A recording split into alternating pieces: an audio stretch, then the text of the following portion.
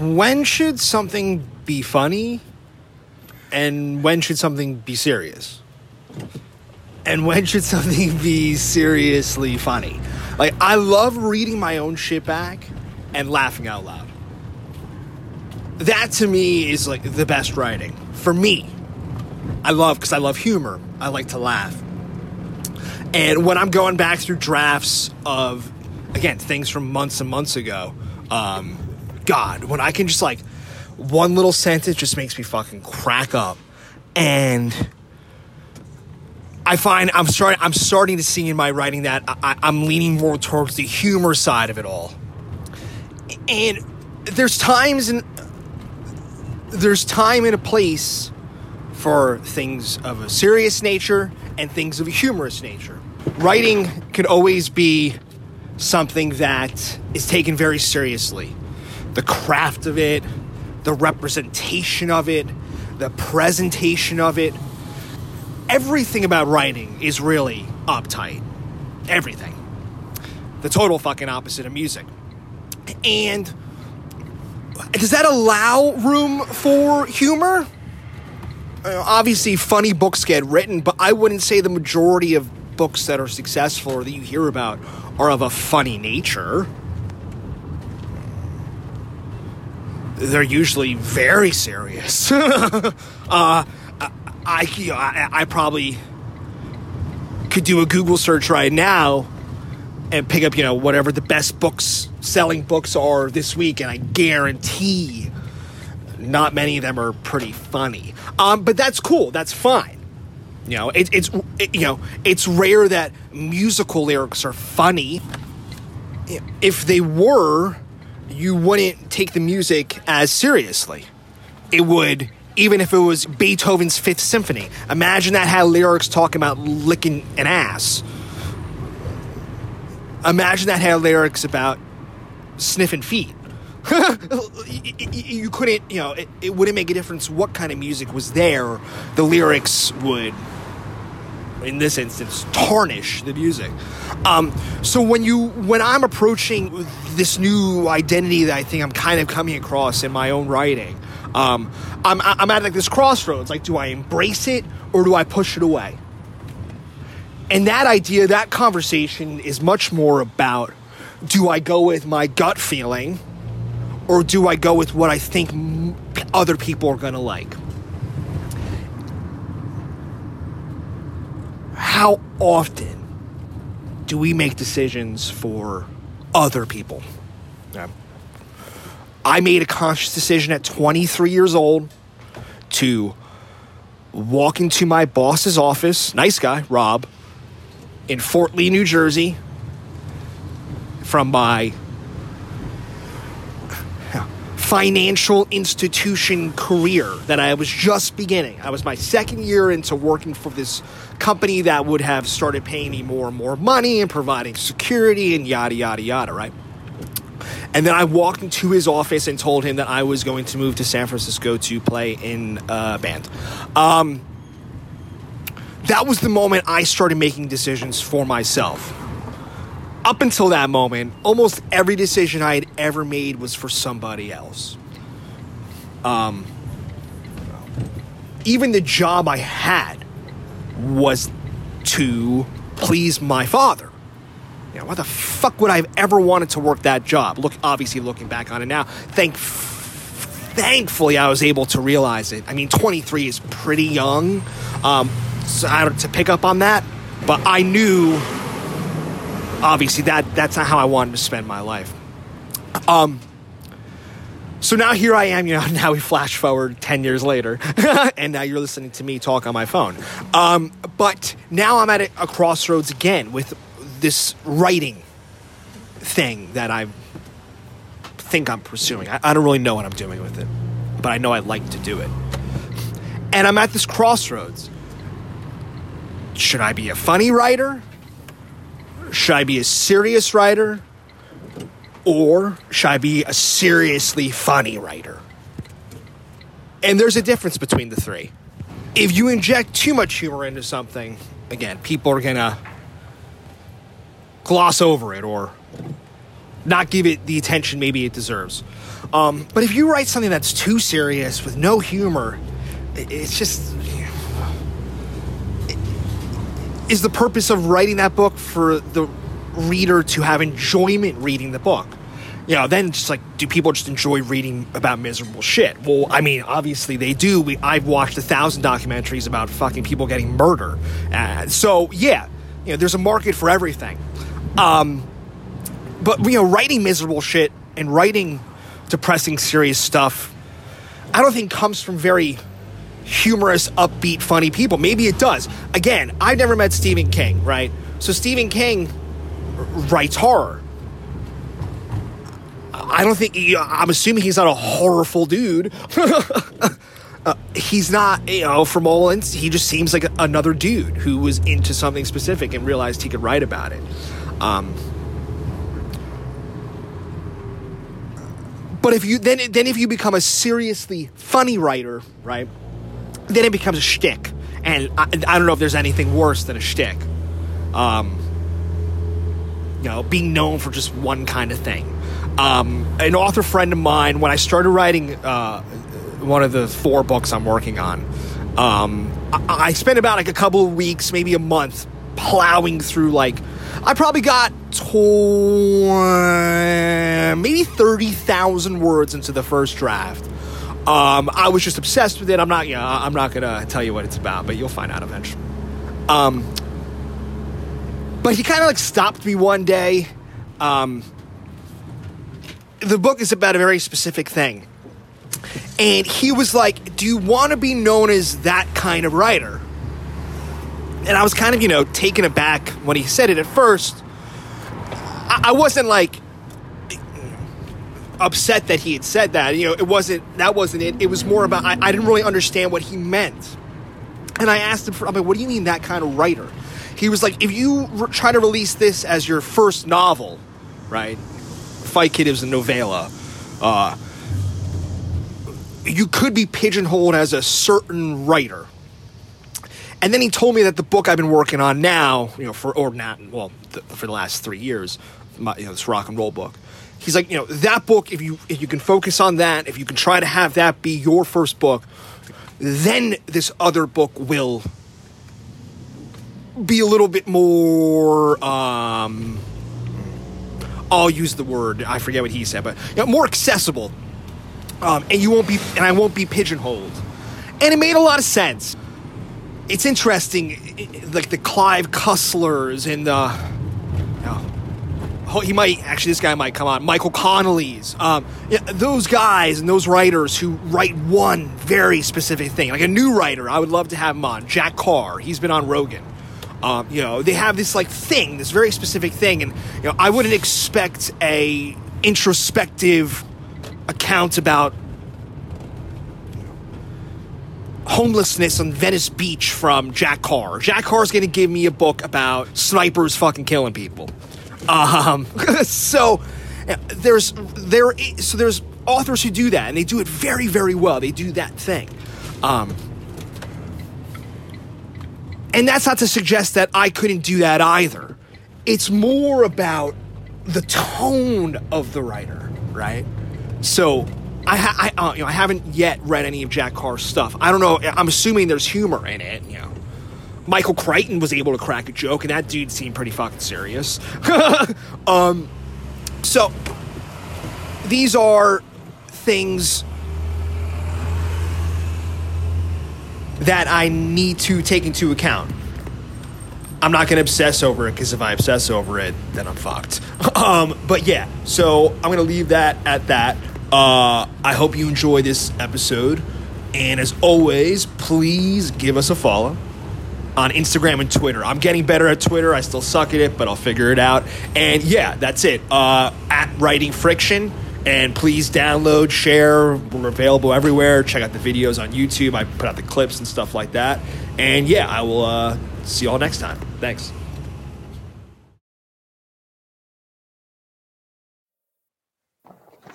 What's going on, everyone? Welcome to another episode of Writing Friction. And as always, today's guest is pretty cool. All the way from Texas. Kimberly King Parsons. What's going on, Kimberly? How are you? I'm doing very well. Thank you for having me. Oh, thanks so much for having me. I'm stoked to talk to you because you're kind of just coming into it all. Your first book literally kind of just came out in 2019, right? Yep. What's it called? It's called Blacklight, and it's a short story collection. And so it kind of picked up a little bit of steam, right? It's kind of been gathering some. What's been going on with that? I know it's been part of the National Book Award process. And what happens with that? We've talked to some authors about that. What's been your experience with all that stuff? Well, it's, the National Book Award was a total surprise. It was a longlisted, and that's it was not even on my radar as a possibility, as a thing that could happen. I had just gotten home from book tour on that, like the day before, and wasn't even checking to see who was being nominated for a National Book Award that year, just because it never even occurred to me. Yeah. And I was taking my kids to school and saw like literally 40 text messages. And I thought something horrible had happened in New York because it was all my friends in New York texting me, and they were like, holy shit. And I was like, oh no, like something horrible happened. And so that was a big surprise and, really amazing. And it was very cool too, because two other writers who were debut authors were also on the list. So my friend Julia Phillips and my friend Kali Fajardo-Einstein.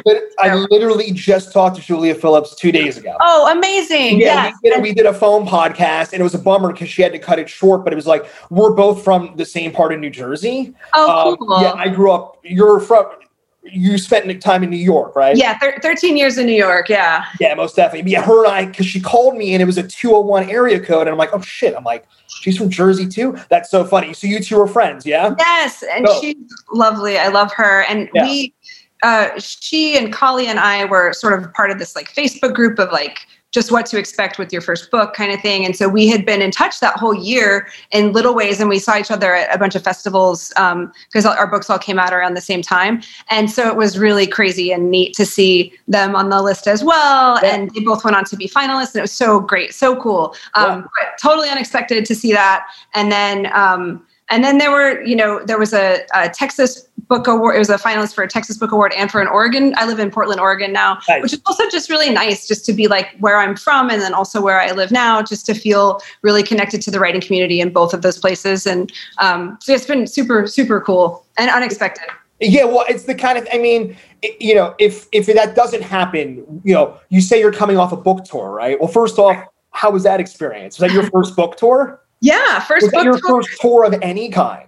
Yes. I mean, besides like driving up in a van and playing at little gigs and no one being there. And then I know, well, we talked. Besides that, and honestly, I had done a little bit of, some of my friends had books that came out the year before, and they were just nice enough to ask me to come do like events with them in different places. So my friend T. Kira Madden had done a date in Seattle and then one in Dallas. And she was like, I have some family in Dallas, but I don't really know people. Do you want to come do this thing? And my family is all in Dallas still. So I was like, sure, like, let's do that. So I had done a couple of little things, but I'd never done like the 16 stop thing before like that. And I had it spread out because I have little kids. And so it was impossible to be gone that whole time. But it was really fun. I love it. I love meeting people. I'm like a rare extrovert writer. I really like socializing and being around people. So it was really fun. Did you feel like, were you digging the performance aspect of it, kind of coming into town, people showing up, you're putting on this thing. Yeah, you were digging that? Because some people, the first time, my first book got published in February, and the first reading I ever did, it was right before this whole the pandemic happened, but I was scared shitless. And I've been playing music for 20 years on stage. Right. Reading in front of people was such a different... could you talk a little bit about that? Were you reading from did you read passages from one story of the collection? Did you kind of jump around? No. So I have this thing, and it's even like what I did for this conversation with you, where I like to go in really cold. I don't want to know what I'm doing because I feel like... You didn't even know my face. Right. I know. Yeah. I'm just going to show up. You tell me when to show up, I'll show up. Yeah. But I like the feeling of sort of falling a little bit, where you're like, I don't really know how to do this. I don't know what's going to happen. In the past, when I've done interviews with other writers, because I used to do a little bit of literary writing, like literary criticism, I would like to sort of, you have a couple of questions. You don't want to go totally cold, but you also want to let that moment of, I want to have a real conversation with this person. And so I kind of try to do that at readings as well, where I didn't want to get too comfortable doing the same bit over and over again, as it were. So I also tried to, depending on where I was, either I would try to do the thing that scared me the most. So like when I'm reading to my very conservative Baptist family in Texas, like maybe I'm going to read the story with the worst language, that's the queerest story or whatever, right? I'm going to try to do the thing. So you would kind of flip it. You would kind of try to push those. Try to. I mean, sometimes it's like the opposite where I'm like, oh, I know what I'll read. And then I see like a little kid in the front row and I'm like, I can't do this. Like I have to dial it back. But I always try to lean into that fear just because I feel like good things come from it, But I had different conversation partners all along the way, and they're just my writer friends who were super generous. And some of them I know and love, and some of them I'd never met but admired. And it's so nice, after the reading part is over, it's just really cool to sit and talk to other writers. And since I do, have little children and don't get to do this stuff that much, it was just really, really nice. And then, you go out to drink, you go out to dinner afterwards, and you get to like decompress. I love hotel rooms. I love all of it. I love just, that whole experience of sort of being in a different place. Yeah. And I'm assuming you were traveling solo when you were doing this, or? Yeah. Or sometimes I would like make my best friends, I would like invite them to come and just sort of crash with me along the way.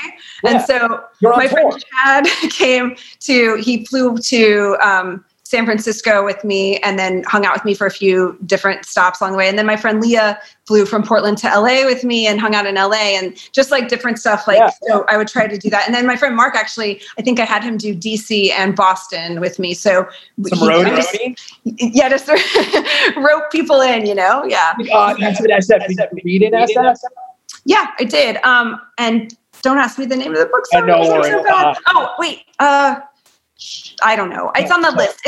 But it was lovely. It was so nice. And it was actually right by Haight-Ashbury. It's maybe that makes Smith or one of those, or the bindery. It was the bindery. Yeah. That's all good. No, well, it's funny. I mean, I've been touring in bands forever. And, I've been, we were talking about Texas before, and I've been to Lubbock, Texas, right? Yeah. Not a lot of people have been to Lubbock, Texas. Why? Exactly, right? So when you're on the road, these things, it's crazy. Did you ever see the movie I guess it was a book first about the David Foster Wallace tour? Yeah. Mm-hmm. Yeah. And it's kind of like these two dudes just sitting in a car. I mean, touring in a band is like that, but it's kind of, you're stuck with these dudes and it's just whatever. My favorite documentary is this documentary called Friends Forever. About this? It's so cool. It's these guys in a band called Friends Forever. It's these just two dudes and then this girl who comes for some shows with them. They are so atrociously bad. They can't even really book any gigs. So they park their van outside of the gig, open the sliding door and play from the van. And it's incredible. I highly recommend it anyway, but I love that feeling too of just sort of like, well, when you don't have to answer to anyone, you can sort of go wherever you want to go and do whatever you want to do. And there's that really awesome freedom of just being, eating the like garbage food in the car. I don't know. I love it. I love all that stuff. Well, I like being out of a routine. Yeah. So obviously, we'll get into all of it. You're writing a new book, but the new book I'm writing is about a rock and roll band. Oh, cool. But it's like, writing about that, being on tour, you have to make it funny, but you got to make it interesting. You got to make it all these things because not everyone has been on of any kind of tour, a book tour or a band tour. So I had kind of a couple of questions before I get totally off track. Sure. So with the collection of short stories, I've talked to a couple of authors. Nathan Englander immediately comes to mind. Yeah. And he specifically made a conscious decision to start in that realm of writing. Were you reading short story? Talk about all that. How did you get into it? I love short stories, above all, to be honest. There's something about the compression and the intensity.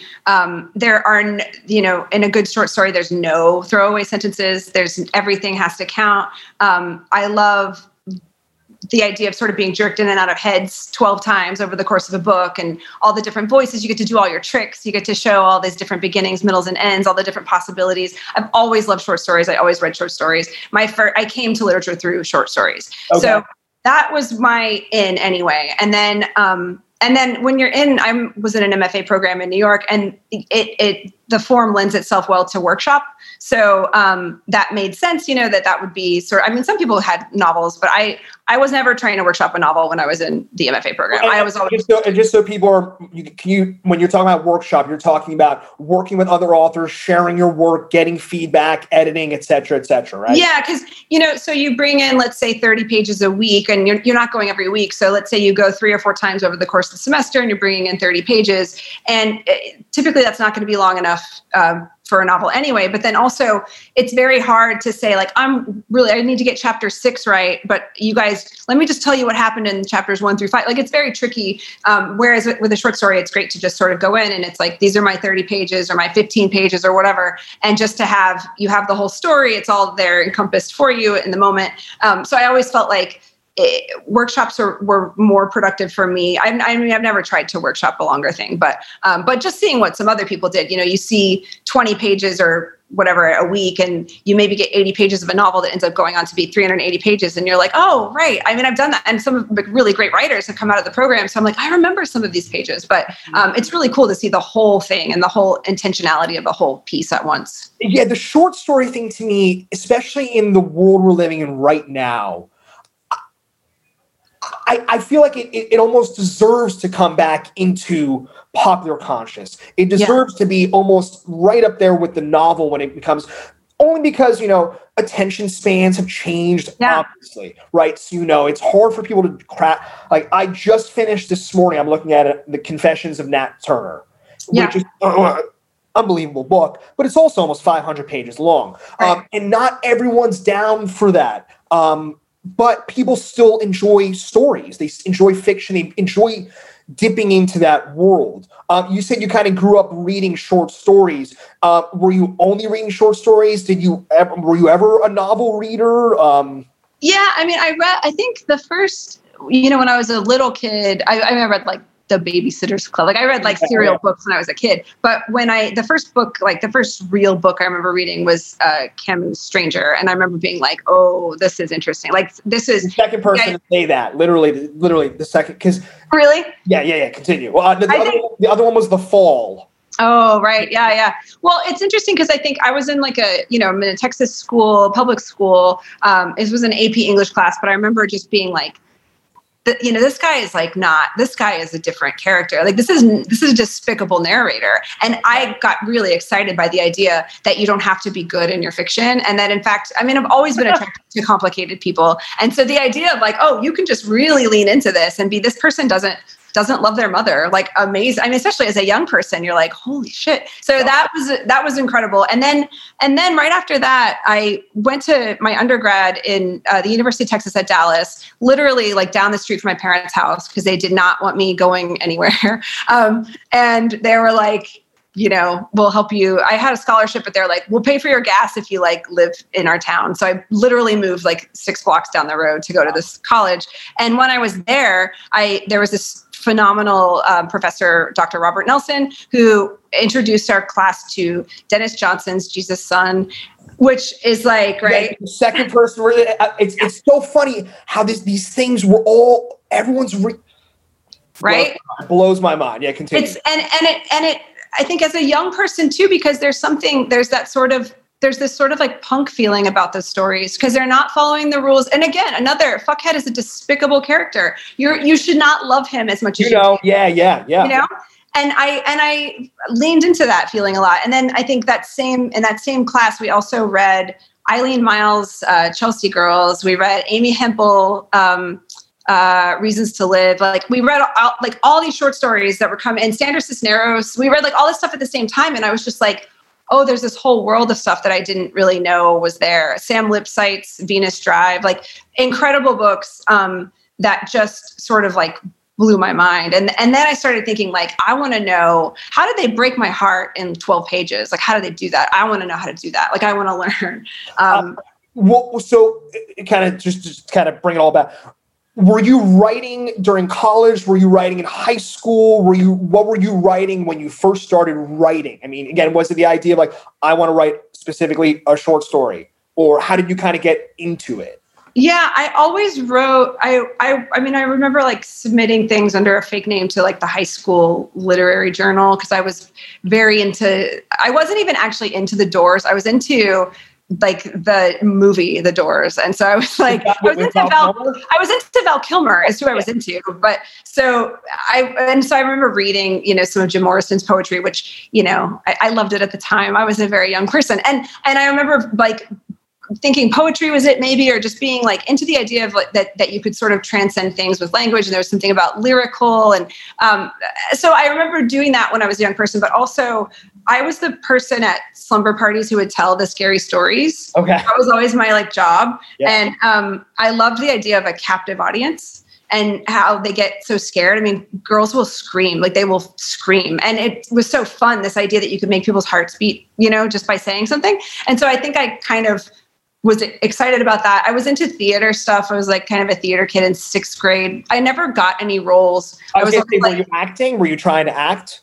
I was trying to. I was not very good. And so I would get assigned things where you're like, you're the sailor and the, shopkeeper and the whatever. Like I was like a tall girl who would like stand in the back and do stuff. But like that was sort of my role. I was Jewish kid who did the same thing. Yeah. Right. Yeah. There you go. So yeah, I feel like there was always that sort of performance or, that was important to me. Music was always really important to me too. And I was in choir and I sang, and that was something. So I feel like it was all sort of part of the same thing. But as far as like when I was in an undergrad, I was writing, again, same thing, like for the literary journal at the University of Texas at Dallas. And then it wasn't until probably graduate school when I was like, okay, I was doing Faulkner criticism and I thought I wanted to write literary criticism. And then I was like, maybe what if I tried just writing? Like, what if I just tried it, What if someone criticizes my writing instead? Mm-hmm. Right. Also, I was like, do we need more Faulkner criticism in the world? Like, I don't know what we do. But bravo on you for realizing that. Yeah. Yeah. So again, the short story, with today's world, have you read Sabrina and Karina? Yes. Yeah. Yeah. So I mean, again, these short stories. It's like I feel like you walk into any bookstore, I'm seeing a lot of collections of short stories, and I'm loving it. I wrote 2 short stories during this pandemic, and I kind of want to actually pick your brain about this since it's kind of short story specific right now. Sure. But when you were writing these collections, did you have the idea that you wanted it to be a collection? Was it like, I'm going to write one and maybe submit it for submission alone and then continue? Like, how were you putting it together? Because correct me if I'm wrong. You can write 10 short stories and hand it off to a publisher, an agent, whoever, and they'll tell you, these are just short stories. There's no collection here. Yes. What was your, So I believed for a long time what a lot of writers believe, which is that you have to have a novel to get a book deal. Like me.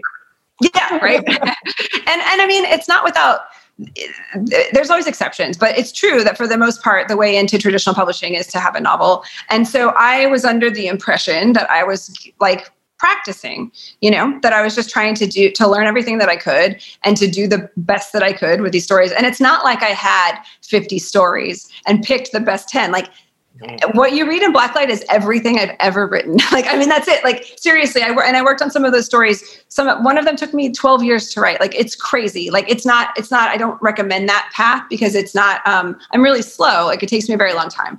And I didn't write them with this idea of these are going to fit together. But when I was finished with this thing, and I wasn't sure if I had a thing or not, I sort of spread everything out on the floor and I could see all of my preoccupations and obsessions just in each story. And you realize like, wow, I really am kind of telling similar stories, or I am interested in the same aspects in these voices. And so they start to feel of a piece, not just because some theme, although mine did start to develop a little bit of a theme, but because they're all from my brain, they're all just mine. And so they start to and there's reverberations between those stories. And there's also, there are a couple actually that didn't make it in because they were just, these were set in Texas, or sometimes I wouldn't say where they were. Like in my head, they were set in Texas, but I was afraid to admit that they were all in Texas. Like I thought maybe I should just say small town USA and people can Interesting. Well, that's an interesting thing. I'm looking at my bookshelf, and specifically, I don't know if you've ever read any Richard Ford. Yeah. Oh, yeah. Oh, Rock. So like Independence Day, like he talks about fake towns in the part of Jersey that I'm from. And right. I got to admit, as a reader, I don't like that. I don't get that. Why? You're already creating fiction. Right. Now it feels fantastical almost. Right. Yeah. I mean, I think when I was my family, I was born in Lubbock. My family is from these two towns called Kittiquay and Turkey, Texas. And those are both Turkey, Texas. That's a real place, people. It is a real place. And they are sort of equidistant, or like sort of halfway. You could fly to Amarillo, you could fly to Lubbock, doesn't really matter. You're going to be driving for a while to get to either of these places. Oh, yeah. Right. But they're these little towns, but I was scared, I think, to really just admit these are like, this is me sort of, like these are real places. And some of it is because I was, the characters in my stories are sometimes critical of where they live and they want to get out and they want to escape where they're from. And I think for a while I felt nervous about hurting my grandma's feelings or something, Yeah. Okay.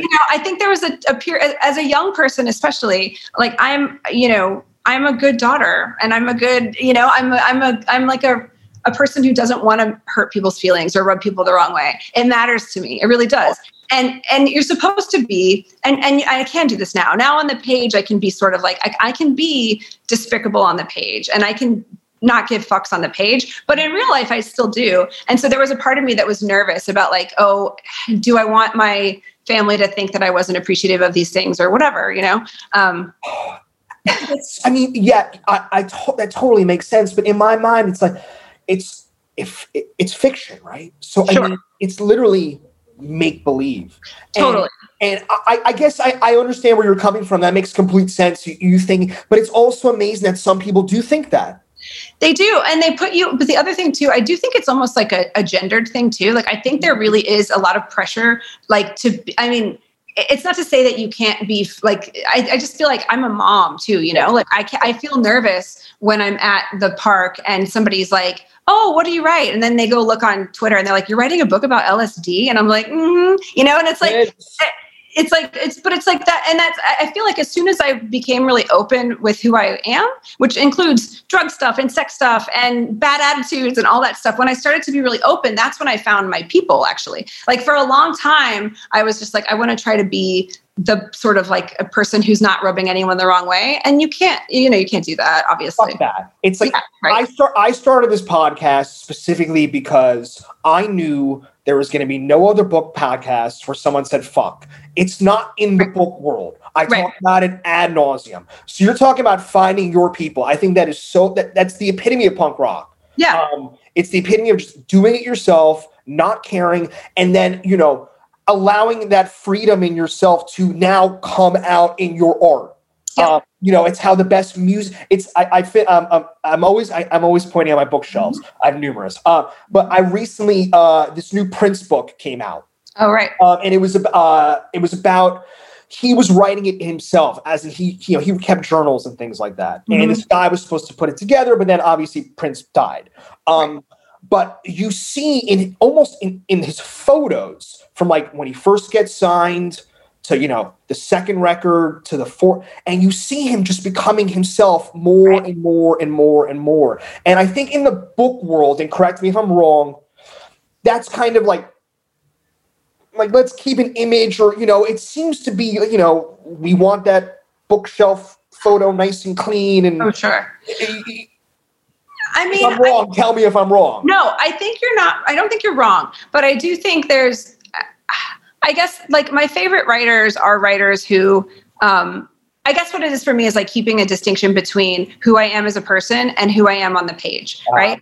And the person on the page should not give any. I want to be like dangerous on the page. I don't want to be safe. I don't want to be likable on the page. I want to be just whatever voice I want to lean into. Yeah. But as a human, like in my life, I do want to be, and I think some of this does have to do with, like having little kids and like having this idea of, what are they going to read about me, or how are they going to see these things? But my favorite writers are writers who are willing to sort of say things that you wouldn't necessarily, like they're willing to not always be so squeaky clean. And that means about other writers, or that means about just keeping the level of intellectual inquiry up high enough that you're critical of things and that you have an opinion on what's good and what's bad. And it can be, we can say like everything's great and everyone's doing a great job and all art is equal and whatever. And of course, like behind closed doors, I think, most of my writer friends would be like, oh, that book? Why did that book? Who liked that? Whatever. We all have our opinions. But I do think some of it's about playing the game and being nice, because also you realize that we're all just trying to make it in this scene that's very fickle. And from one year to the next, everything can change. And so you do support each other. And also, I really like writers. They're like tremendous people. They're so fun and smart and fun to be around. And so there have been plenty of times where I've really liked a person, and then I'm like, I don't even know if I want to read their book because they're so great. Like, I don't want to not like them. I love them. And also the other way works too. If I read a book and I was like, man, I wasn't into that book, and then I meet the person and they're wonderful, and I'm like, you know what? The more I think about that book, the more I like it. I have a hard time not falling in love with people when I meet them in real life. So it's like, I don't know. But I just really like people, I think, at the end of the day. Yeah. Well, and then it's like that always, you should never meet your heroes because you're disappointed, right? Right. Like, I would never want to have lunch with Philip Roth. Right. I would, but I think it would probably have been pretty awful. Right, right. But at the same time, he's allowed to be that person on the page, like you're saying. Sure. It would have been creepy if it was the opposite, where they're super nice on the page and then you meet them in real life and they're just a complete fucking monster. Yeah, which can happen too, though, I think. Or and now there's this whole other layer of sort of social persona, which is separate. How people present themselves and social media is different than how they are. That's what I was kind of getting at with the idea of this, this image. Sure. I'm not going to name any names. Sure. But it's just like there are some authors. And again, you're right. You said the word social media. So, Twitter wasn't around in the 70s and the 80s, right? Right. So living in the world we live in now, I understand what it's about. But at the same time, you're right. I feel like there are some people I follow on social media, and not just authors. Sure. Musicians, whatever. And you're like, really? I don't, you write this, you're putting on this image, every single photo of you is, eating a $75 lunch with sunglasses inside. What's going on? But at the same time, if that's who they are, that's just who they are. And should I not read their book because they post dumb photos? I don't know. Well, yeah. I mean, I think for me, there's still, like a lot of my favorite writers are just people, and some of it's just because they're like Amy Hempel is not on social media. Karen Russell is not on social media. Like, there are people who I think are amazing who are not, they're not even playing this game, and it is. And it's also, it's like, do you have to do it? Can you walk away from it? Sure, you totally can. It's something to do. I don't have a negative opinion about it, honestly. I kind of feel like it's all very curated. Everyone's sort of presenting their own stuff. Some people spend their time like, I'm going to pose a question to the writing community and then I'm going to field the answers all day. And I'm like, if that's what you want to do with your time, like, that's cool. Or like, some people really do provide a service. Like, they're sitting there like I'm going to post a bunch of links to stories, and I'm like, this is so nice of you to do this. And obviously it gives them something, and it certainly gives me something. There are plenty of people that I'm just like, oh, I want to know what they have to say today, because they're just like these really bright lights in that community. And there's also, of course, people who are like terrible. Like, it's like there's like seven names I just want to spurt out. Right, sure, of course. They're probably some of the similar names. Mm-hmm. But yeah, it's interesting. I mean, living, in this world now as a writer, again, writing literature is so time consuming. Sure. It's such a laborious process. I always compare. It's the opposite of music, where I can pick up my guitar right now, play a G, C, D, and if it feels right, I have a new song. Yeah. But it's so easy to get distracted by all of these things. Are you the kind of writer? Do you do the blackout on your screen where you can't see anything? Do you turn, you also have children. Yeah. What's your schedule? Are you the kind of person you wake up every day, same time, same place, but how do you do it? Oh, would that were true? No, so I have children, and my children are home because they are not in schools because there are no schools at the moment. So I now is kind of unusual, but so I don't feel distracted by social media. My favorite thing, I was just saying this to some friends the other day, is when I sign on to Twitter and someone has like a really bad take first thing, and then I can just be like, fuck it, I'm out. I'm done. I'm out of here.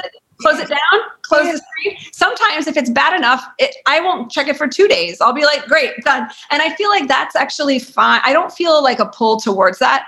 For me, it's just, it's the same way I used to watch television narcotically, like where you're sort of like, I want to glaze over. I don't want to think. I don't want to do anything. I'm just going to sit here and doom scroll on Twitter, or I'm going to like watch Instagram stories. Yeah, doom scroll. I haven't heard that. That's a good. Yeah, well, like lately, like it's just, with the pandemic, you're just like, what horrible shit has happened today? Like, let's check it out.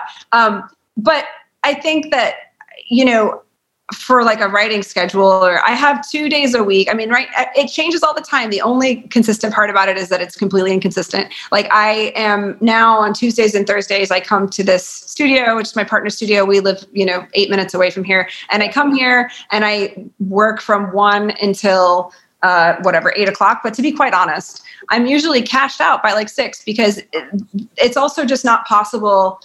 When I go to residencies, I could sit there and write for 20 hours and not eat and forget what I'm just like get totally in the process. But it's not, I really feel like I've got about 4 or 5 good hours in me for a set amount of time. And then I can read and, maybe write some notes or something. But I really feel like I can't really do much more than say like 20 hours a week. Even in like the most ideal circumstances, I'm not the kind of person who gets up first thing in the morning and does it. I am now, homeschooling my children. I mean, they're doing Zoom school, but they're little. So I have to sit with them and make sure they're doing what they're supposed to be doing, which is not something that I would have thought I would be doing. But, it's actually been a really good thing because I was kind of precious about writing before. I would be like, I have to go away for 2 weeks every, 2 months. I need to go away for 2 weeks and I have to have my time. And if I don't get my time, and now I can like do it. Like I'm writing for 15 minutes. If when you're in a project, it doesn't stop. Like you can kind of do it anytime. It doesn't really matter. And also the same thing where so like I can have an open schedule and like if I'm not feeling the work,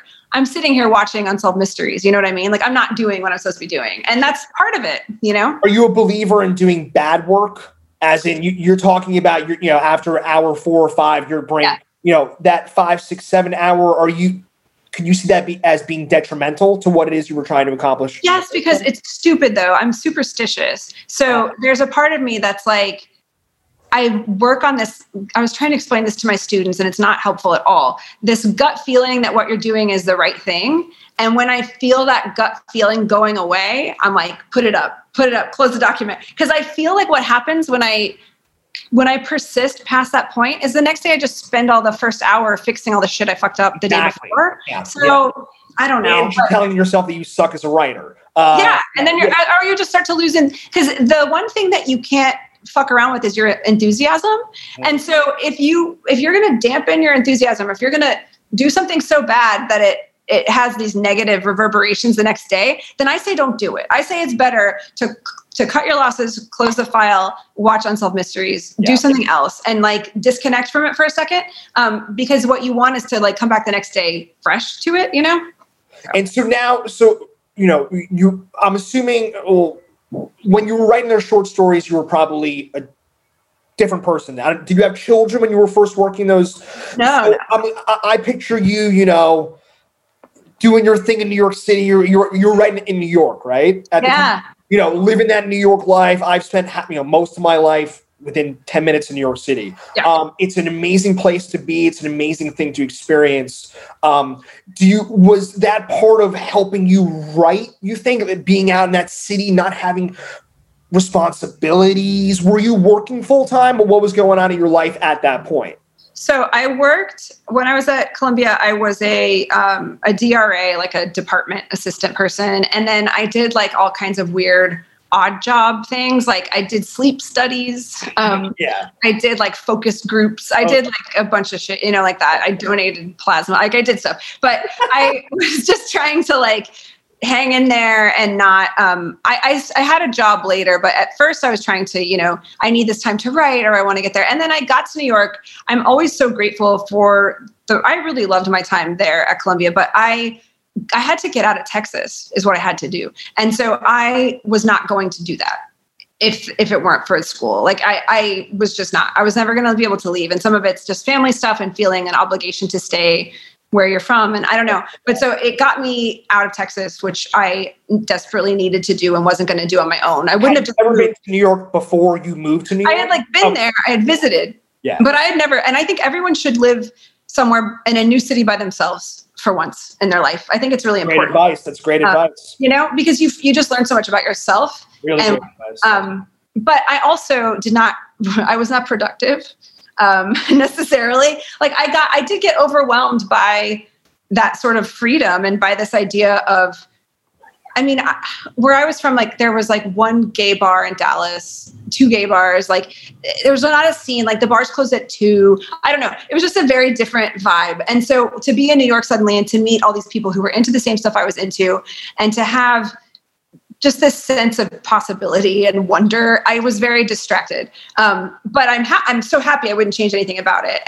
But what that meant was that I was, I think, doing a lot more living than writing back then. And it took me a while to sort of make sense of it. But I also, what I was doing was I was reading a shitload, reading constantly. And that we love talking about that. Continue. Sorry. Yeah. No, yeah. So, I was reading everything.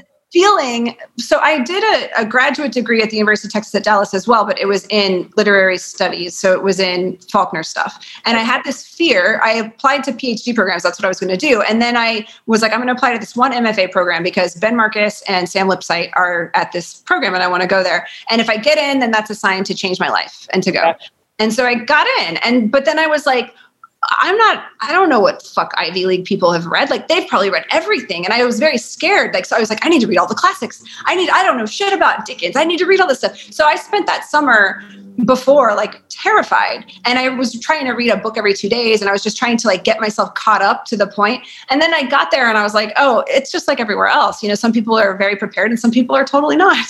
And so it was a relief. But then when I got there, all I had to do was read and go out. And, that was it. That was and go to my sleep studies, but that was all. And so I was really I didn't have a TV. I had my laptop or whatever, but I just sat and read everything. And obviously there were these really amazing classes from the professors. So I took a class with Richard Ford. And so Richard Ford is really? Yeah. Oh, well, was he cool? Was he a nice guy? Was he great? That's very nice guy. The most intense blue eyes. Buddy, that's so weird. You say that. I'll pull. Yeah, on his. Very he's yeah. I think my friend said they were crypt keeper eyes, which I don't know. I wouldn't go that far, but they're beautiful, beautiful. Yeah, he's got a striking, for sure. He's very, he's also, I have a fun Richard Ford story in the office. So I was working in the office. There were, we had mice at Columbia because it's New York, and there was a mouse stuck on a glue trap and it was in pain. And so Richard Ford has his cowboy boots and his little skinny jeans. And he was like, I'm going to take care of it. Cause we were all freaked out. This thing is screaming. And so he went and just stomped it and did it for us. So, he's great. He was great. But he also, he had the syllabus, which had Kevin Canty on it, who wrote, there's a story called Blue Boy that was so great. But writers I had never heard of. And then also just people I'd been meaning to read, but hadn't had the time. And suddenly you're like, this is the time to read all those writers that you've been hearing about that you hadn't, been able to read, to find the time to do. So that's what I did. And I was living in an apartment that was furnished. So it was just none of it was my shit except for the book. And that was it. It was just all along the wall. And I would just go to the Strand and buy a ton of stuff. And also, since I worked in the office, I could see all of the different course syllabus, all the stacks of them. And so I could go through and be like, well, I'm not taking this class, but what are they reading? Okay, cool. Great. Yeah. Books. And just to sort of, I've always been like that, where I'm just a good student, just somebody who's kind of, it's important to, again, it probably goes along with the being a good daughter, you get good grades, you try your best or whatever. So it was, that part didn't really compute with the other part of me, which was staying out too late and getting into all kinds of trouble. So I was let's try to strike some kind of balance here. So you mentioned a little earlier, you're working on your first novel, and you mentioned Texas and LSD. Sure. Yeah, for sure. Are you writing about personal experiences? Is LSD something you've, experimented with? You're shaking your head. Yes. I've talked to some people. Substances of certain help certain people. Some people it's been completely detrimental. Are you coming from a positive place? Or are you writing about positive experiences? Negative? Talk about what's going on. Yes. Overwhelmingly. Not everyone's writing about Texas and LSD, so it's two interesting things to place together. Yeah, well, so maybe Joe Rogan is at this point, but yeah. When I was a teenager, I had a very positive, formative experience with LSD personally. As a teenage girl who was I guess I was probably 16, right at that turning point where things can go bad. Do you know what I mean? I mean, maybe it's basically what happened was I was with some friends and I wandered off, and you're not supposed to go look in the mirror. And I was looking in the mirror and I was just looking at myself thinking you're totally fine. You're a human being in the world, doing the best you can. And it was just this weird, self-acceptance of there's so much weird shit that goes on, especially for women with body issue stuff and for everyone with body issue stuff. But but it was just neat to be to think of your, your legs as the moving sticks and your arms as the grabbing sticks. I don't know, just this, to get out of the idea of the body as this representation of the self and be this is just from a purely utilitarian standpoint. I feel so lucky that I'm alive and able to experience the world. And anyway, this feeling persisted for years and years. And it was something I'm the person who is a sort of a psychedelic evangelist in a lot of ways. I will tell people how meaningful it was for me. And it's something that I haven't even done that much. I could probably, it's probably less than 20 experiences in my whole long life at this point. And yet those experiences were these things that I would do to sort of check in with myself, that I would sort of, when things were bothering me, when I was having a big problem, when I would this was a way that I could kind of find myself again in this way. So, and this is not the same experience for everyone. And in fact, I've been with people who have been that was the worst idea ever. And it was horrible. Yeah. But so I am coming from that perspective. And then, I really believe that it sort of rewired the way that I think about art and about life and the language and the connections that I make. And so I've always really valued it as a positive thing. And experimentation in general is something that I find that can be really positive. Yeah. I mean, it can also be negative, right? But that's the thing. That's the whole point. The positivity of it. It's writing about, substances, Fear and Loathing in Las Vegas immediately comes to mind. I think of Bukowski with alcohol.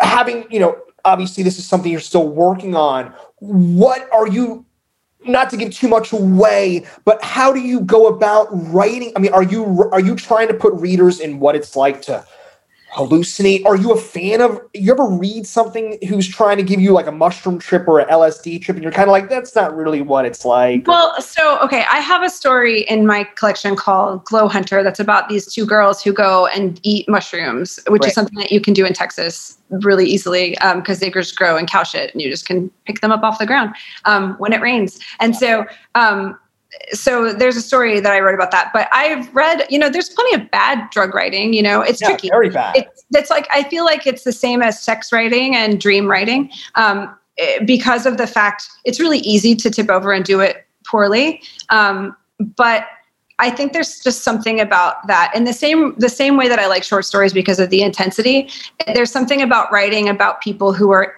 in different headspaces, whether it's drug-induced or sex-induced or whatever, just these extremes of the body, that's fascinating to me. So, and obviously Jesus' Son is full of drugs, and Sam Lipsyte's Venus Drive is full of drugs. And those, it's not that, you're trying to best encapsulate what a trip is like. For me, my novel is about a woman who can no longer use these tools that she used to use as a young person to, like I was just saying, I used to do this as a way to check in with myself. I can't do that anymore. I've got little children.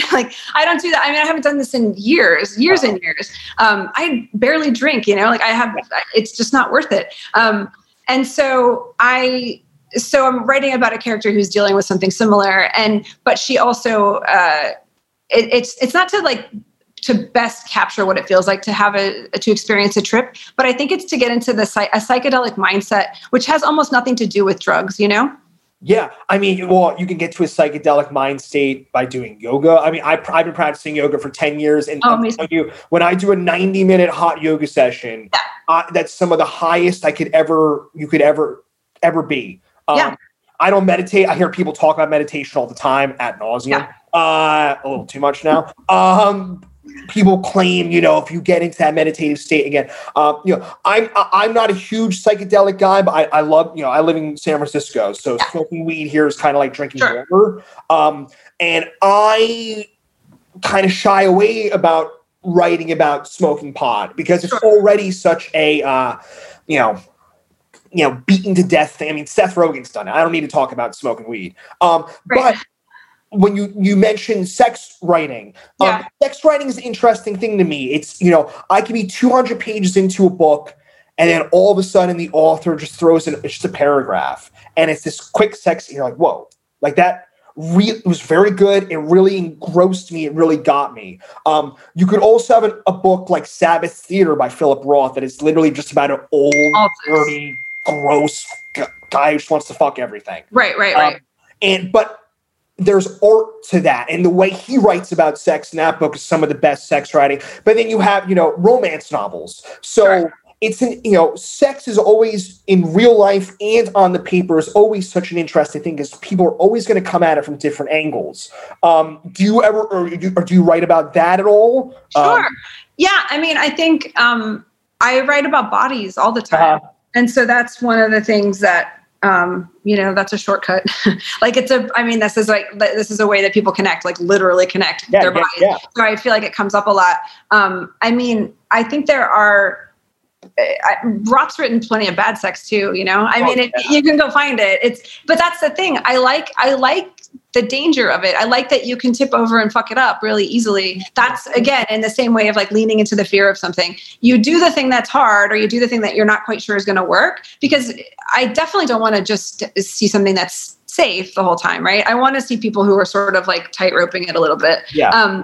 But I feel like with the sex stuff, it's tricky, but I love doing it. And I think it's the same thing for dreams. People will say, never write dreams. No one likes to have dreams in a story. But I'm like, man, there's so many good ones you can point to and be like, this is tremendous. Like they've done such a good job with it. Well, it's like when you're out for drinks with friends and someone tries to tell you their dream and you're just like, oh God. Right. Am I in it?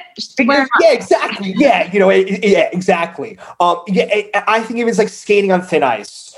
You can lose a reader immediately. And as a writer, I'm always talking about this. I mean, especially now, 2020, all the distractions. I mean, you have to have your reader's interest every sentence, essentially. Yeah. It's got to be, I think of my writing as a pop song. Want to be, so when I write, I want to be like Max Martin. Max Martin's the guy who wrote all the Britney Spears songs, Taylor Swift song, and everything. Right. And he knows every single second counts. And I want to ask you this question, because a couple of authors have asked me this before. When you're submitting stuff and you're getting feedback, talking to an editor, are you hearing those things ever? I mean, are they breaking it down sentence by sentence to you? Do you feel you need to break it down that much in your own writing and your own critique? So what I'm doing is not the pop song. That's not what I'm doing. Yeah. I'm doing the weird fucking David Bowie shit. You know what I mean? Yeah. There's pop in there. There's moments of that. And when I get pop song, I mean like earworms. I'm not talking like I wouldn't describe it as airplane reading, but you keep just like a laugh here, something always kind of. I think you have to get authority early, right? And so the way you do it for me is voice. And so you can grab somebody early on and but then once you have them, then you can fuck with them, right? Then you can pull them around and do different stuff. And you can do what a mentor of mine would call the swerve, where you think you know where things are going and they don't go there. And that's part of pop music as well, right? Is withholding, so that when you get that chorus again, you're like, it's there it is. It's all about expectation. And it's the same thing as songwriting. I mean, it's similar. And I think there's this idea of you have to have your best stuff at the top from the very beginning. You don't save anything. The feeling that you should save something is your signal to spend it, right? That's not me. That's somebody else. And I wish I knew who said that. Grace Paley, somebody amazing. But many people on this podcast have said the same thing. It's like, you can't, what are you waiting for? What are you waiting for? You have to give it up all right away, because also the well can't replenish until you empty it, right? So you have to get it all out. But as far as what happens with, I think what maybe the thing I'm not trying to do is be accessible. Like, I don't like when I pick up a story and I read the first line and I know exactly what's happening. And it's like, John Smith went to the movies. I'm just like, great. You don't need me to read this because it's doing fine on its own. You don't need any interpretation or analysis. You don't need me. You don't need my brain. You've already done it. It's fine. And so what I like is that off-kilter beginning, something that's just a little bit skewed, that I'm like, I don't quite understand what you're saying, or I don't quite understand who you're speaking to, or why are you saying that? Or are you saying what I think you're saying? And all of those questions, if there's only answers, I'm just less interested. But if there are questions, then I'm like, okay, let's play. And it's a game. It's the same thing. It's a game. And so I want to feel like I'm in good hands, like somebody has the rules set out, and like, it's not just crazy. And it's not just like a dreamscape that makes no sense. Like, there's an inner logic to it. But I want to feel like I'm walking into someone's dream, but like a very like perfectly architectured dream, right? So that everything makes sense. Yeah. So are you having an easy transition going from the short fiction to now this long form? Are you finding that it's kind of maybe a little constraining at times, or?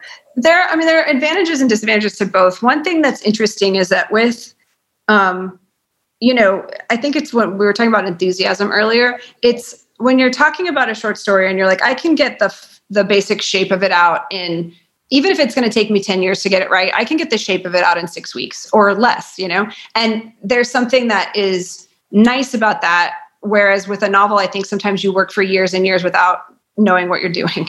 And that's hard. It's hard to not know, to sort of be feeling around the whole time.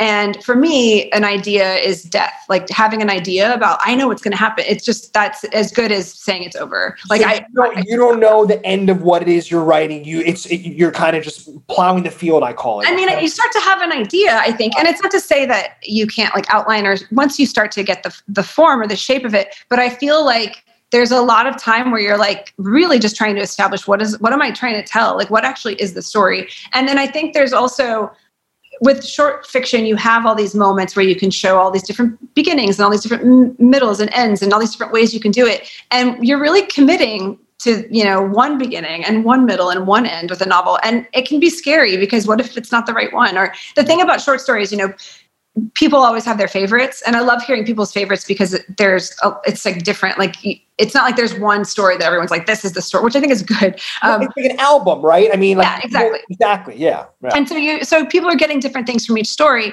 And what happens is you get to please a lot of people, because they're like, oh, well, if you didn't like that story, whatever, you spent 15 minutes on it. Now you went to this next one, which you liked more. But with a novel, you're making these choices, and now you are sort of confined. But the form of a novel lets you do a lot of different cool stuff, because you have so much time. You can contradict yourself. You can have characters who seem one way and then are totally a different way. There's just so much more room for all of those different contradictions in a novel. Whereas with the short story, it has to be so tight, and you really don't have those moments. Also, like, I don't know if you read Anna Burns' Milkman. No. So good. But it's like just a novel about turning things over and over. So it's a character, who's, talking about, she's walking down the street. She's like, and then I was walking down the street and I turned left, but I didn't really turn left. I turned right. And then I went around and then I went back. And there's all this weird looping. And in a short story, I feel like you wouldn't have space or time for it, but it's part of her psyche. It's part of how she views the world, and it becomes really important. It's a static view, right? It's kind of just like. Yeah. And so I think that there's obviously there's advantages and disadvantages to both. But it's, every time I think, I'm like, oh, novels are so much easier than short stories. Then the next day I'm like, what the fuck were you thinking? No, it's they're both impossible. They're both impossible to do. I don't know why anyone does it. Do you hear your own voice in your writing? Like, I've had some friends when I first started, again, I'm much newer to the writing scene than you are. But when I first started kind of sending my stuff out to even just friends, they're like, the best compliment that I could have gotten back, they're like, oh, this sounds like you.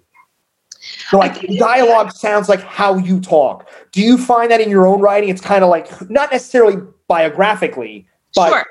Voice-wise. Yeah. Well, now I think I know what a Parsons story sounds like. Like, I know what it is. I know what kind, and some of it's like thematic, or you're like, oh, there's going to be dirty motel rooms and girls with fucked up teeth, or there's going to be like these things, like these are these like touchstones, but also there's just something about certain rhythms to it, or sure. And I think that, you know, the old like expression, like it takes you a really long time to sound like yourself, but that's the thing. It does. And I think that when I was a younger writer, you're trying on a bunch of different voices, you know, to try to see. And so you're reading writers and you're mimicking. You're also imitating. Exactly. Yeah. And then it takes you a while to be like, well, how would I do it though? How would I do it? And it's nice just to be attentive to your own thought process, you know, and to know. And earlier on, you made the mention of it. I'm a huge fan of this idea of like your gut, trusting your gut. Like when I'm reading back some stuff, and if I laugh again, I don't, it's like that's staying, that's there. It's kind of like with music. If I'm playing a riff and I get that little kind of, it's there. Like you have to try, because it's such a doubtful process writing.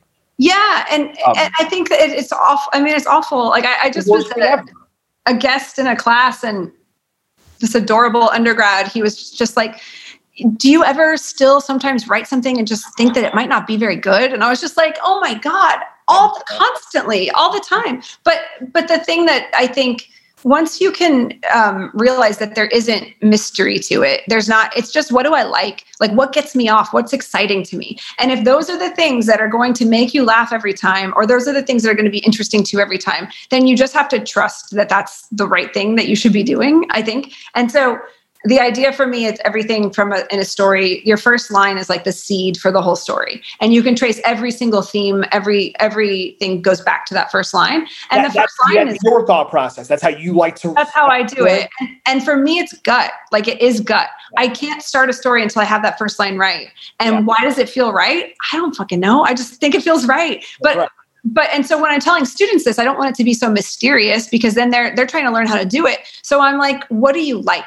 What do you like when you're reading a story? What makes you stop and gasp? Like, what makes you have a feeling? And that's all you have to do is just say, I mean, it's as personal as like pornography, you know, it's like, I don't understand it. I just know something happens. Like that's what it is.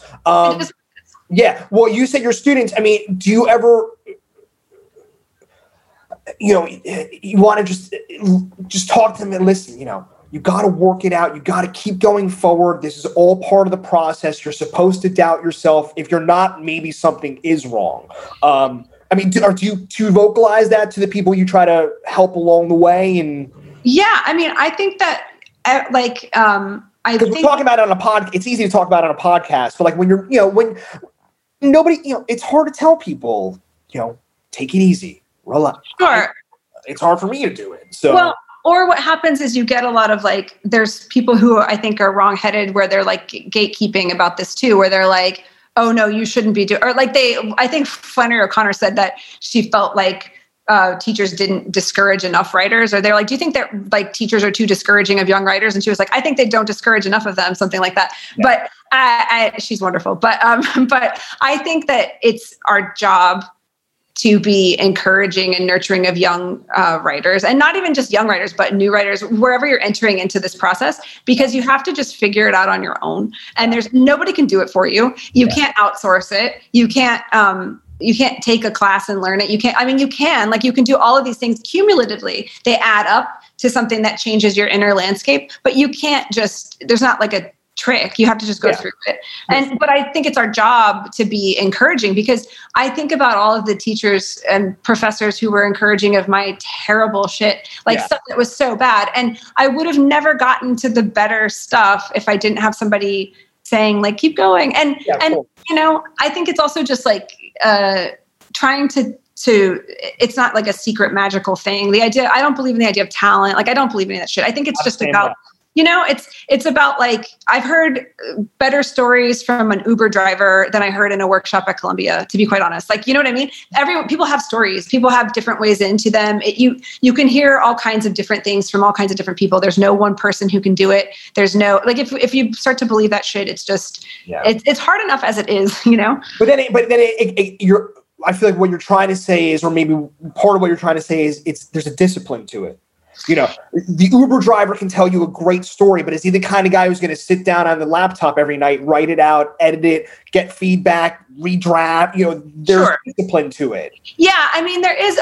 But I would also say that, like, just because he's not writing it down doesn't mean that his story is still not better than my fucking story. And it's also just like, it's just a different he might not give a shit about writing it down. Like, it's just what. But yeah, I think there's obviously, like, the idea of discipline. I think we fetishize discipline a bit much anyway, or productivity, and this idea of, it's like wrapped up in capitalism, I mean, it's like, are you productive? And it's like, how many words did you write today? It's like numerals. And it's, I don't know. I sort of bristle at a lot of it. I feel like Richard Ford actually said sometimes he goes to his house to write, like wherever his like writing house is. And then he gets there and he doesn't write and he realizes that he didn't want to. And he turns around and goes back. And like, I mean, I'm not saying, again, like all of this is coming from a place of privilege of being able to go to your writing house and write. But I do think there's something about, when you feel like doing it, you can do it. When you don't, you don't. The idea of the person who's writing X number of words per day, it works for some people. And for some people, it really doesn't. And everybody has a different way into it. I feel like for a lot of working moms and a lot of people that I know who are raising kids, they don't do shit for weeks. And then they go in and they go to a residency or they go to a hotel for 3 days and they write a ton and they get a lot of stuff done. I think there's just a lot of different ways to get to the same place. Totally. Yeah. I mean, and this is where our roads might split because I'm the total opposite of that. I can't not do anything for weeks and then just like crunch it all in. I'm the kind of dude, and Rebecca Mackay got pissed at me. I'm the kind of dude who like, that's me. I do like not necessarily write X amount of words, but to me, so I own a dog walking business. Oh, cool. Yeah. So you said from a place of privilege, right? So I work 9 hours a day. I'm sending emails out to people like you trying to get this podcast. And I also have to write. So for me, it helps. Like I send it an hour a day. As long as I get to work. And I keep name dropping. Michael Ferris Smith was on the podcast and he was talking about the same thing. It's like just showing up to do it. Like you said, Richard Ford, he might go to his house and turn back around and be like, not today, but he still went to the house. Yeah. Well, sure. And I think it's like, but it's probably a nice house. Yeah, I'm sure it is. I'm sure it's nice. It's all just like the same, whatever you have to do to get out of your own way to do your work. That's it. And so it's, I used to write in the car when my kids would be like asleep and because they would fall asleep in the car seats. And so then you're like, okay, I've got like maybe 20 minutes and I can do something right now, or you write with like a baby strapped on you or whatever. And right on your phone. Yeah. Oh yeah, exactly. I write on my phone all the time. And even now I do just because it's easier at night to do that. And also, it gives you the feeling that it doesn't count, which can be very helpful. That's cool. That's a cool idea. And so my friend actually said she writes in an email, in the body of an email, because it's like, this doesn't even matter. It's just a note to yourself, like just getting out of your own way so that you can do the work. Yeah. But I feel like, I mean, having somebody who, what is it like? Okay, you have to put yourself open for the inspiration to come. And I would absolutely say that that's true. Like the best way to be productive is to produce, right? These things. But at the same time, I just think that it's not always possible in those ways. And so what happens is you have a lot of people saying, you have to get up. And if you don't believe it, like I spent time for a while, like waking up at 5 a.m. to like try this. Right. And I was like, I'm going to get up at 5 and I'm going to write from 5 to 7 before my family's up. Right. Is that what you do? And I was like, I'm going to try this. And you know what? It was bad. It was never good. It never got good. It made me, I was tired all day. It wasn't the way I worked. I didn't have anything that was productive during that time. And so I was like, that didn't work for me. I tried it. It didn't work. But you realized that you tried it and you try it. But I mean, I think the attention that you devote to whatever you're doing, whether it's music or writing, is what's important. And so it's like, what can you do to create an environment where you can devote the most attention to it? And so for some people that means getting up and having a routine and doing the thing. And for some people it means like I just have 10 fucking minutes to do this thing. I want to do it. But it's, I feel like everybody has their different ways around it. What did Rebecca Mackay say to you? You can watch the podcast. Right? She was, she was like, she said specifically the one line, she was like, she was kind of ribbing at me and she was like, oh, cool. You have a typing goal every day. And she's like, and she tells that to, she teaches as well. Mm-hmm. And that's her thing too. She's like, listen, I got kids. I got also, with her, she was talking about it earlier. We were talking about book tours, she was like, dude, I'm writing on airplane floors. I'm writing everywhere I can. I had to bring I have a bulldog puppy. I had to bring her to the vet yesterday. I knew I was going to be sitting in that van, my car, for 25, 30 minutes. I knew I can get 25, 30 minutes of writing done. Yeah. And it's like, you do it when you could do it. I love the idea of writing on your phone and thinking it's not real. It doesn't count. You don't. You do voice memos, or this is a different thing. Before you answer that, obviously you probably do, and if you do, that also talks about you're always working in your head. Just because you're not physically writing doesn't mean you're not writing. Yeah, I feel like a lot of the best work is done off the page. Because it's when you're in a zone and you're sort of like I write largely in the first person. And so I'm writing a person's thoughts. I'm writing. Was that a conscious decision, or was that just how you felt comfortable writing? It's what I like. It's what I like. It's what I like the most. It's what, it's mostly what I gravitate towards. And it's largely going to be first person present tense. Like that's what excites me. And not always. And some stories will start to dictate other things. And I have one third person story in my collection, but, everything, every story teaches you how to write it as you're writing it. But what I like the most is I really like voice. That's what I like doing. And so when I've sort of like sunk into a voice, I feel like I can then leave and go and be giving my kids a bath, and I'm thinking, and it's just almost like a person talking to me. It's like someone saying like, and another thing, and they're just going, and I can sort of be like, what am I going to keep from this? And what is just like the sort of garbage of your thoughts? Wow. But I feel like a lot of the work gets done off the page. That feeling of being in it though, like in the zone or whatever you want to call it, that feeling like when you're at the laptop, you mean? Well, I just mean, it doesn't even have to, I just mean like being in the headspace where right now, today, are you in your project right now or are you not?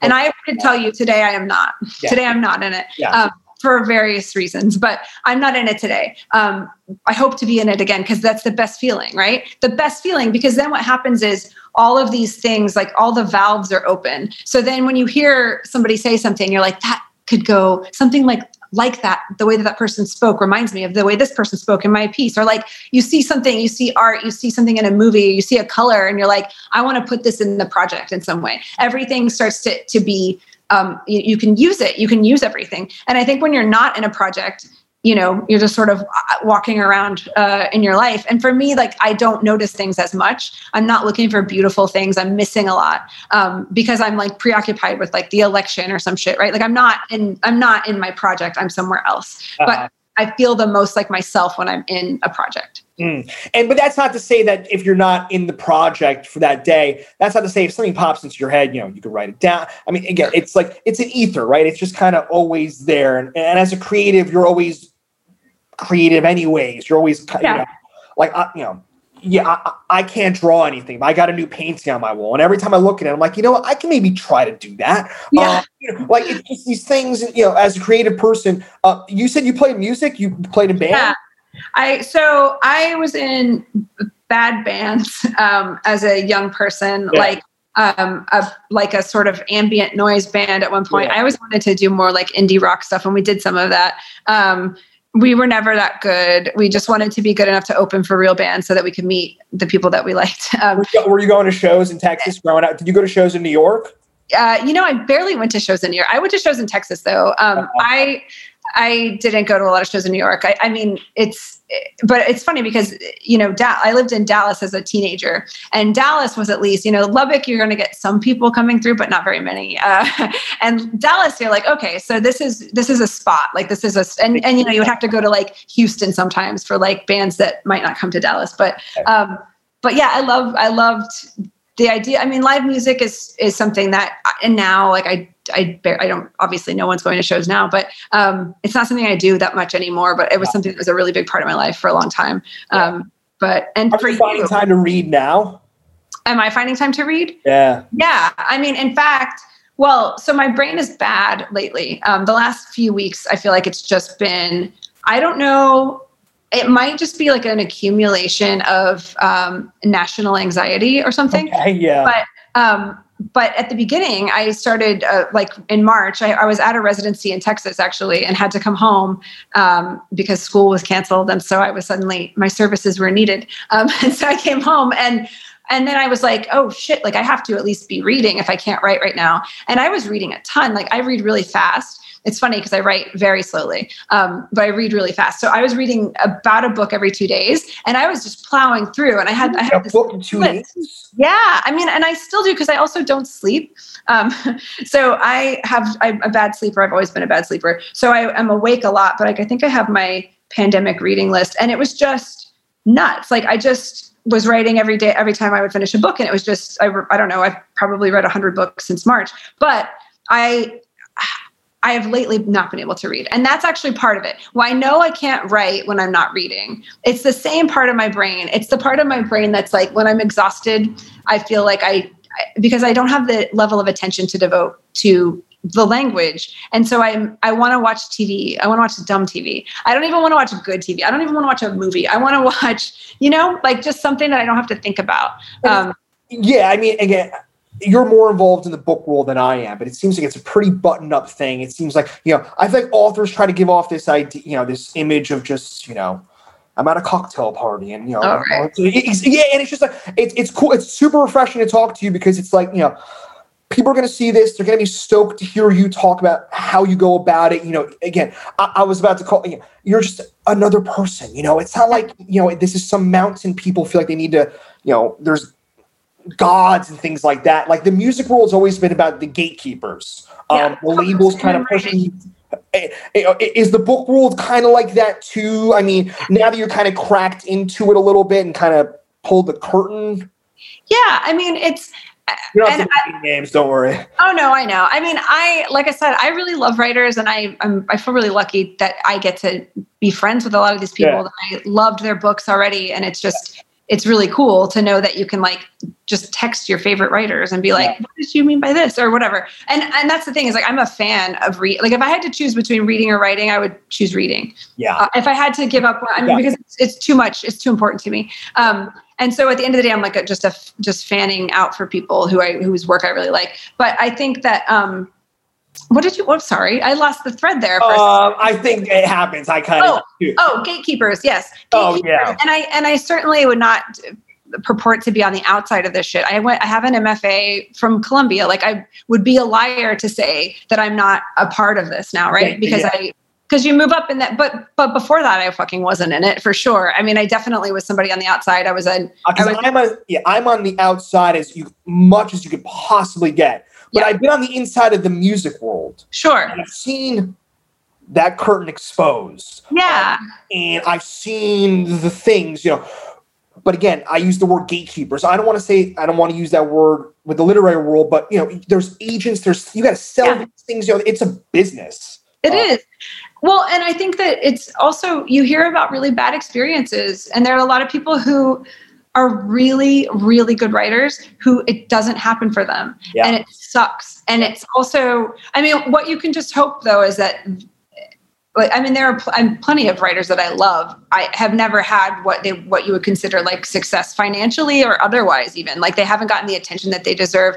And it's crazy. It's criminal. Like it's crazy. But at the same time, I hope that they know, and I think that they do, that you made something beautiful and no one can take it away. Like that book exists, like whether anybody read it or not, you know what I mean?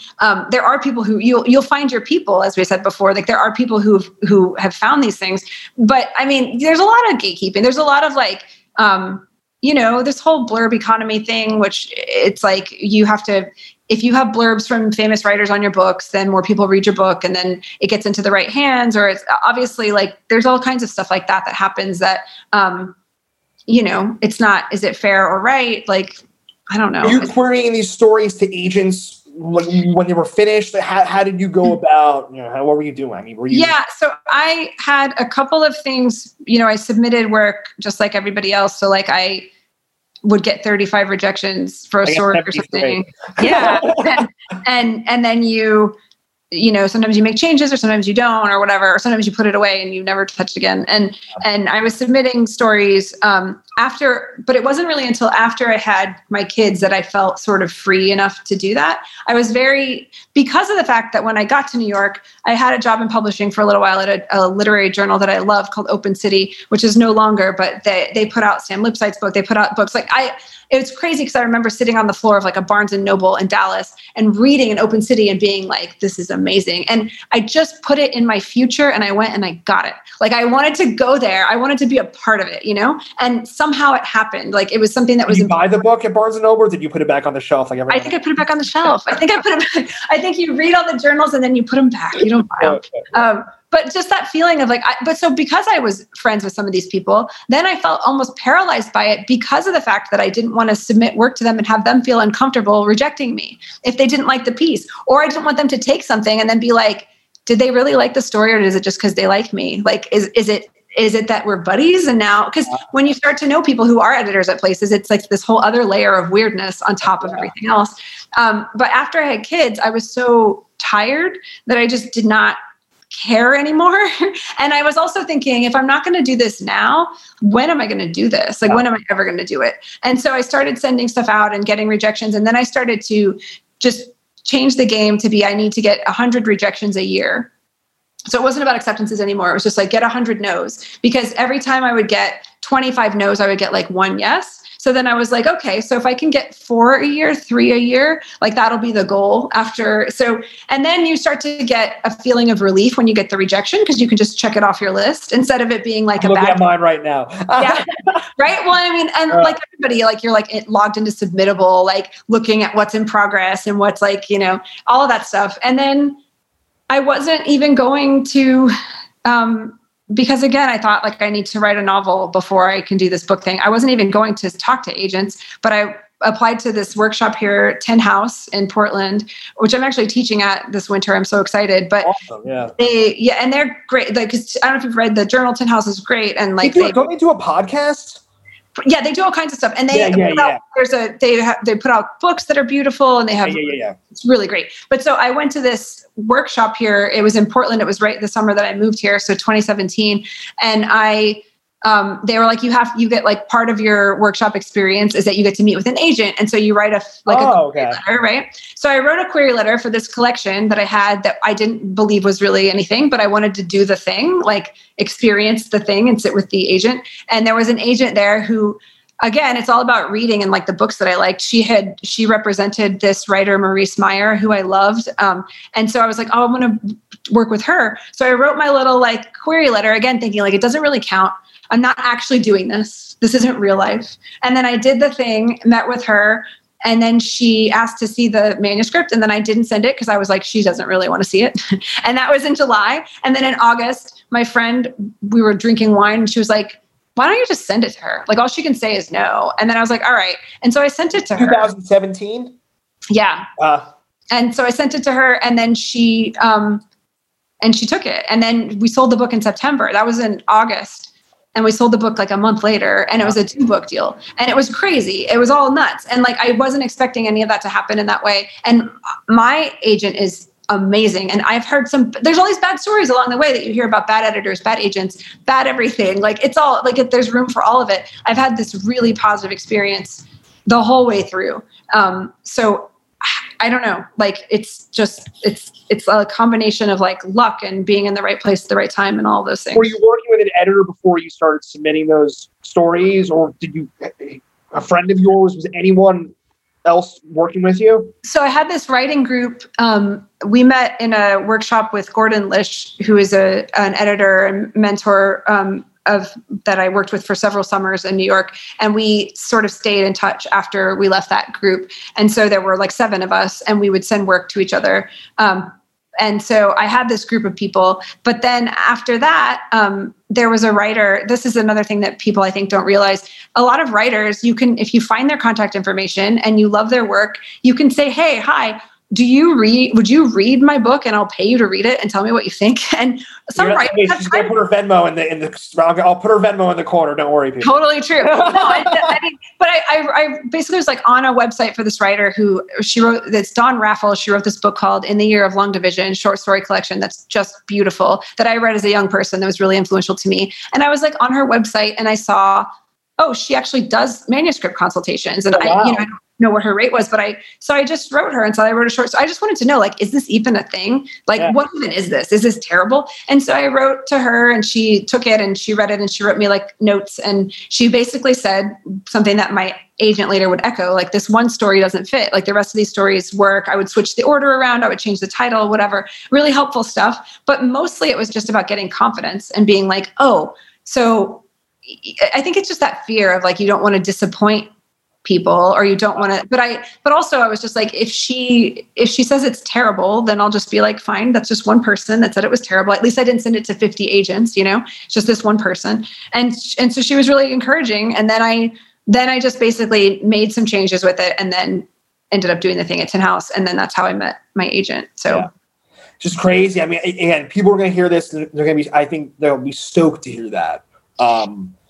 Again, it's this impossible idea that people think it is. And it's not. It's not like magic. Yeah, it's not magic. It's just, you're just a person just doing a thing that and it is like, have I devoted like a ridiculous amount of my time to this? Yes. Like a ridiculous amount of time has been devoted to this thing. And for many years, I wasn't sure if anything was going to happen with it, and I'm not like a young person. I'm 40 years old. Like I'm not like 25 with my first book. And I had friends who were 25 in my class at Columbia who had their first book, who had books out. I mean, Karen Russell was in my class. Her like huge book comes out and she's that age. And so you start to think, well, I need to be doing this. Like I need to hurry up. And it's just, it comes when it comes. You're touching on, we've been going for a while. I'm not sure how much time you got, but you're touching on a little thing for me. Mm-hmm. I started writing at 30. I'm 33. Mm-hmm. No big deal. Whatever. If I picked up my guitar at 30, thinking I was going to be a rock star at 33, right? Ain't happening. I missed that boat, right? Right, because it's so youth-centric, you mean? Like very youth-centric. Yeah. With writing, I mean, again, you're saying your age and what your process was. It's so easy for someone to look at a 25-year-old author and be like, fuck. Like, but at the same time, like, a writer friend of mine said, writing a novel, it's a marathon. It's not a sprint. Yeah. And I'm from New Jersey. I'm from the land of impatience. And it's taken me a long time to just chill out. Like, it doesn't happen overnight. Just because you don't have a Pulitzer Prize by 35, it's not the end of the world. So it's really cool to hear you say that. And to reaffirm how you're also feeling with yourself. Yeah, and I think it's like I would be doing it anyway. Yeah. This is what I do. It's a crazy thing to do. It doesn't make any goddamn sense. This is what I'm doing with my life and my time. And I think what happens is you have to do some convincing of family members perhaps and partners and so forth who are like, gosh, this is a lot. Like this takes up a lot of time that you could be, you could go to law school. You could do a lot of other things with your time. But this is what I was going to be doing anyway. And I think that was the thing is like, I want to write the stories I want to write in the way that I want to write them. And I want to do it I once before this short story, I was working on a book about an elephant trainer. I like historical fiction because my friend who's an editor at a press that I really admired said, we were in a class at Columbia together and he was like, you should write this as a novel. It was like a little excerpt, like a little tiny thing, 4 pages. And so I was like, I'm going to do that. I'm going to write a book. And it wasn't my real thing. I hated every minute of it. I worked on it for maybe 2 years. And then I eventually threw it away and was like, if this is what writing feels like, I don't want to fucking do it. Like I'll do something else. And I came to the conclusion, like that was garbage. That's bad. I don't want it to be that way. If they're going to like me and like my weird, like, psychedelic Texas stories, then that's what they're going to like. And if they're not, then that's fine too, because that's what I want to do. And so it was just, and then what happens is people do like it. Like you, and you really do only have to get like an agent has to like it and an editor. And that's it. There's 2 people like in the scheme of things. I mean, obviously there's like paths along the way where you get publications before, so that when the agent gets the query letter and looks at it and says, oh, well, they've been published in these places, like that's helpful. But I think a lot of agents really are just reading and they're like, what do I like? What's getting them excited? And if something grabs them, then they're going to reach out to you. And then, they're the A&R person of the book world. They are. And they know, because it's like, they know how to sell it. Maybe they know that they can do something with it. Or maybe it's just that it like hits their heart in the right way. And they're like, yes, this is it.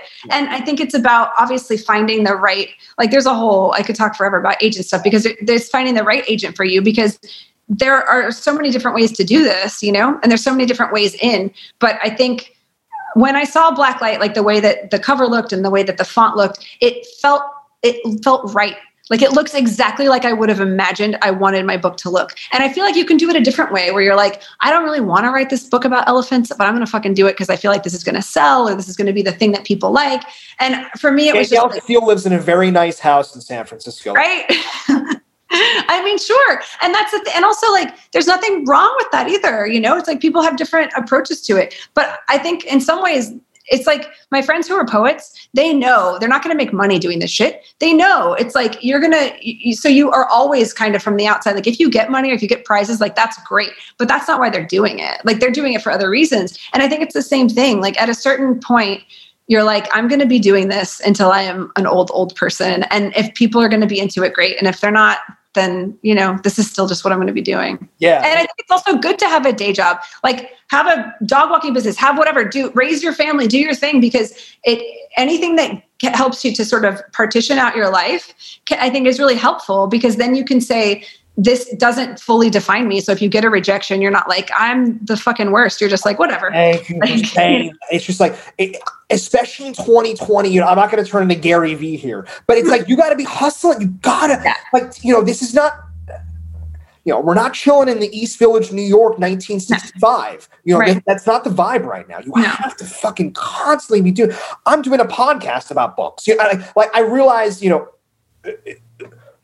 have to constantly adapt and constantly be with that. And just, the agent thing real quick, I don't want to beat it to death, but, knowing what agents like, right? That's important. Submitting. I did The Kiss of Death. I wrote a novella. And I realized that very quickly, agents are not going to get the novella because they can't sell a novella. They were very, very honest with me. That's what they told me. Like, it's not the writing. We literally cannot sell a debut novella. It's just not how this business works. And I needed to hear that. It was refreshing because, again, I was kind of like green-eyed all about it. I'm like, oh my God, I wrote this book and it's really short and it's about boxing and everyone's going to like it. No. It didn't work that way. But I needed to hear that. I needed that rejection.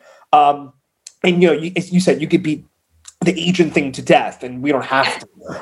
But, people, it's rejection's a big theme on the podcast. So I mean, it's just a part of it. It's a big part of it. But I think also like getting really comfortable with shame is really helpful in this business.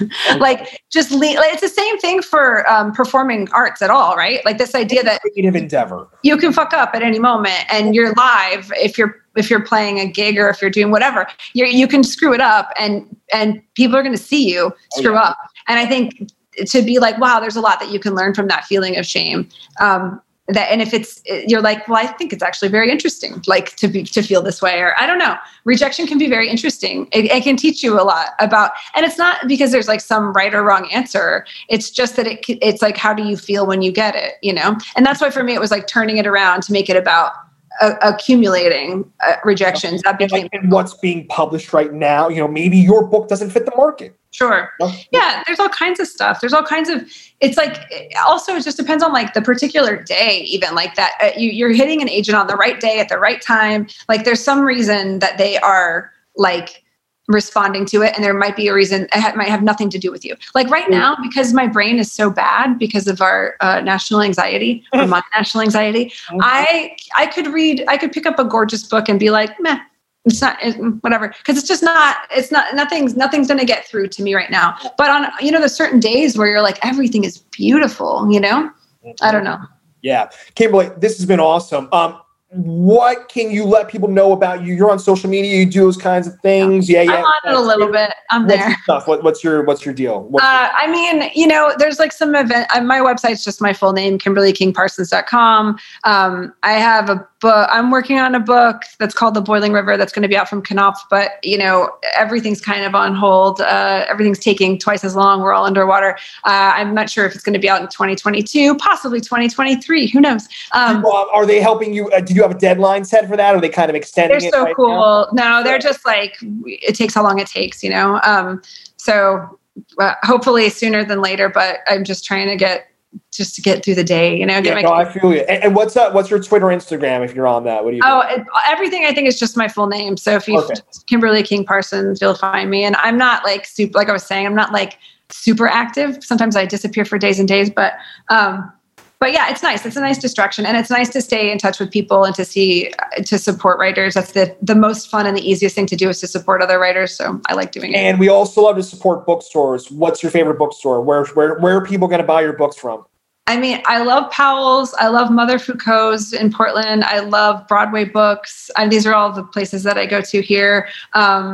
I love the Wild Detectives in Dallas. Which nice. Is so I don't know that one. Store.